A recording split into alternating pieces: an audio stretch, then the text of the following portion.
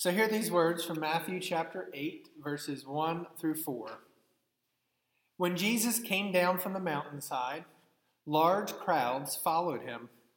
A man with leprosy came and knelt before him and said, "Lord, if you are willing, you can make me clean." Jesus reached out his hand and touched the man. "I am willing," he said. "Be clean." Immediately he was cleansed of his leprosy. Then Jesus said to him, "See that you don't tell anyone, but go and show yourself to the priest and offer the gift Moses commanded as a testimony to them." This is the word of God for the people of God. Thanks be to God. Let us pray. Lord, we thank you for this scripture reading this morning. I pray that you would open our ears and our hearts to hear what you would have to say to us on this day. Lord, perhaps even something in this scripture has struck our hearts this morning already. Help us to reflect on that throughout the day and throughout this week, maybe making it our own devotion time throughout the week. Lord, so help us to hear what you need us to hear so that we can be who you're calling us to be and that we can do what you're calling us to do. And I pray that you would speak through me and speak in spite of me. In Jesus' name, amen. I remember some years ago going down to the state park at Cape Henlopen in Lewis and with a friend, and we were going to watch an early morning sunrise. And as we were driving in the darkness to the naval jetty to watch the sunrise, we were driving in the middle of the park, and in the middle of the road was a rabbit. And before the rabbit had time to run, our headlights were shining on the road, and before the rabbit had a chance to run, a ginormous owl had emerged from the trees with its talons and came and scooped up this rabbit and took it off into the trees on the other side of the road. And our eyes were almost as big as the owl's eyes as we were wondering, what did we just witness? Now, it was a sad story for the rabbit, but at the same time, it was unique and it was amazing to watch something like that. It was like we were watching something on the Discovery Channel right before our eyes. And it was a reminder that nature is amazing, truly. And speaking of amazing, what happens in this scripture this morning is truly amazing. Jesus just got done in just before Matthew chapter 8. Jesus is preaching the Sermon on the Mount, the best sermon ever given. This is where Jesus said things like this: "Blessed are the peacemakers, for they will be called children of God." This is where Jesus said, "You are the light of the world. You are the salt of the earth." This is where Jesus said, "Love your enemies and pray for those who persecute you." This is where he said, "If you love those who love you, what reward will you get? But when you pray, go into your room, close the door, and pray to your Father who is unseen." This is the sermon where Jesus says no one can serve two masters. Either you will hate the one and love the other, or you will be devoted to the one and despise the other. You cannot serve both God and money. This is where Jesus says, "Do not judge, or you too will be judged.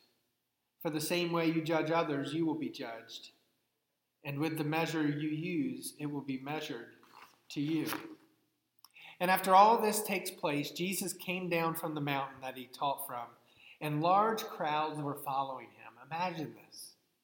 And in the midst of all this, a man with leprosy came to Jesus and knelt before him. This man doesn't demand healing, but he knows what Jesus is capable of. He has faith, at least. And he says the following: "Lord, if you are willing, if you're willing, you can make me clean." What comes next is that Jesus extends his hand to touch the man with leprosy. Jesus says, basically, "Oh yes, I am willing." And then he states the command for the man to be clean as he's touching him. Matthew says immediately after this, the man was cleansed of his leprosy. Just like that, it was gone because of Jesus. Jesus then commands him not to talk to anyone about this, but to go and present himself to the priest. When I was in college, there was a really famous place in North Carolina called Cookout. There's one in Salisbury now. But the first time I ever went there, my friends told me that I had to get a milkshake from this place. And I had to go I had to pick out a flavor that I really wanted. So I remember the first time I went there, again, my eyes were as big as that owl because the menu for the milkshake seemed to be endless. There were so many choices. There were so many opportunities to choose from. I didn't know what to do. They all looked delicious and amazing. And you can still go to Cookout to this day and still see almost an endless list of milkshake flavors. And I remember having to narrow it down to like my finalists, what I wanted. And there's just so many choices. And in life, there are so many choices as well. There's so many choices and directions that we can go. And one of the things I want to share with us today based off this scripture is this, is that choices matter in our discipleship. Choices matter when it comes to our discipleship. We have so many choices that we make each and every day. What will I wear today? What will I eat? What do I need to get done? What road do I need to turn on when going to wherever it is that I'm going? There are choices that we are constantly making. And we don't even sometimes think about some of the choices that we make. We just do them because they're natural. And sometimes we don't think about serious choices that we make. We just do them, and then there's consequences. But what about choices in our discipleship? Are we consciously making good choices when it comes to being a disciple of Jesus Christ? Are we choosing to love God? Are we choosing to love our neighbor? This week or last week, I was riding down the road, and I saw a couple people walking on the side of the road with tons and tons of grocery bags. And they didn't have a vehicle, and I don't know how far they were walking or how far they had been, but they looked like they were struggling. They looked like they could need a hand. And I remember thinking to myself, maybe I could do something. Maybe I could pull over and help them with their groceries, or get them back to their house, or somehow just help them in the midst of their struggling.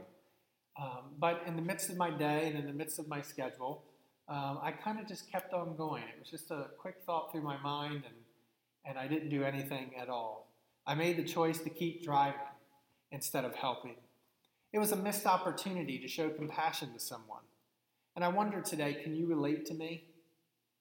That there are missed opportunities to show compassion to people and live out our discipleship. Have you ever done that before, like I did this past week or a week before, where you see an opportunity to give compassion to someone, to show God's love to somebody, to perform a random act of kindness maybe, in hopes of showing God's love, and then you just don't do it. It's just something that's on your heart. Maybe the Holy Spirit put that in your heart to do, and you just kind of ignored it. And that's what I did. And I've been thinking about that this week. I remember as a kid having the opportunity to go to a museum one time. I think it might have been on a field trip or something, and there was a certain part. It was a beach-themed museum, and I remember there was a part where there was two holes in the wall, and just enough room for you to get your arms in. And you would put your arms in, and you would feel around, and you would have to guess what it is you're touching.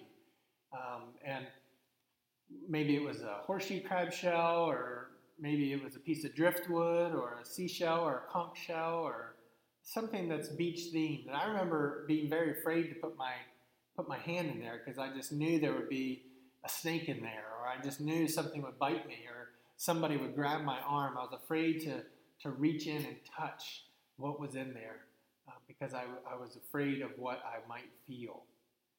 And I had to make the choice to say, I'm not going to reach in there and to touch whatever it is that's in there.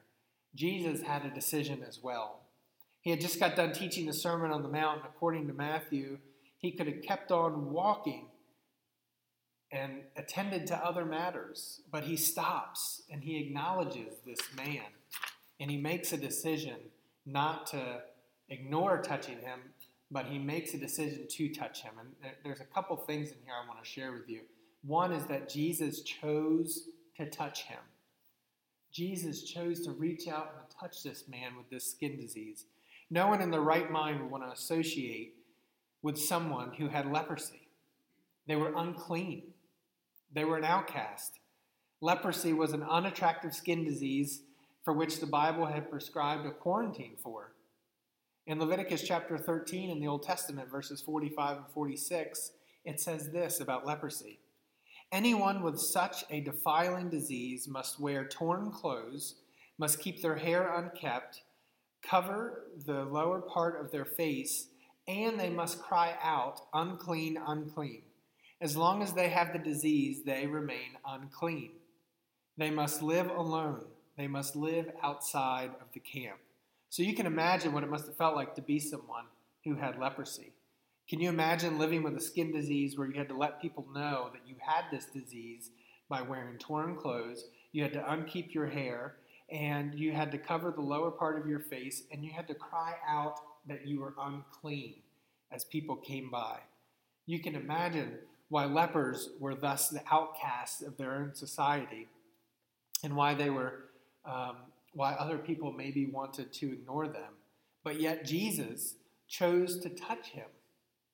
Touching a leper was forbidden, and most people would have absolutely been shocked to see someone who didn't have leprosy reaching out and touching someone who did have leprosy. But Jesus uses this as a teaching moment while the crowds are around him.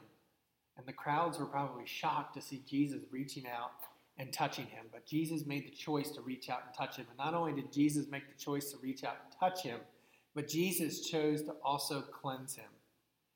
Not only did he touch him and make human contact with this man, something that most people would have never done, but he went a step further.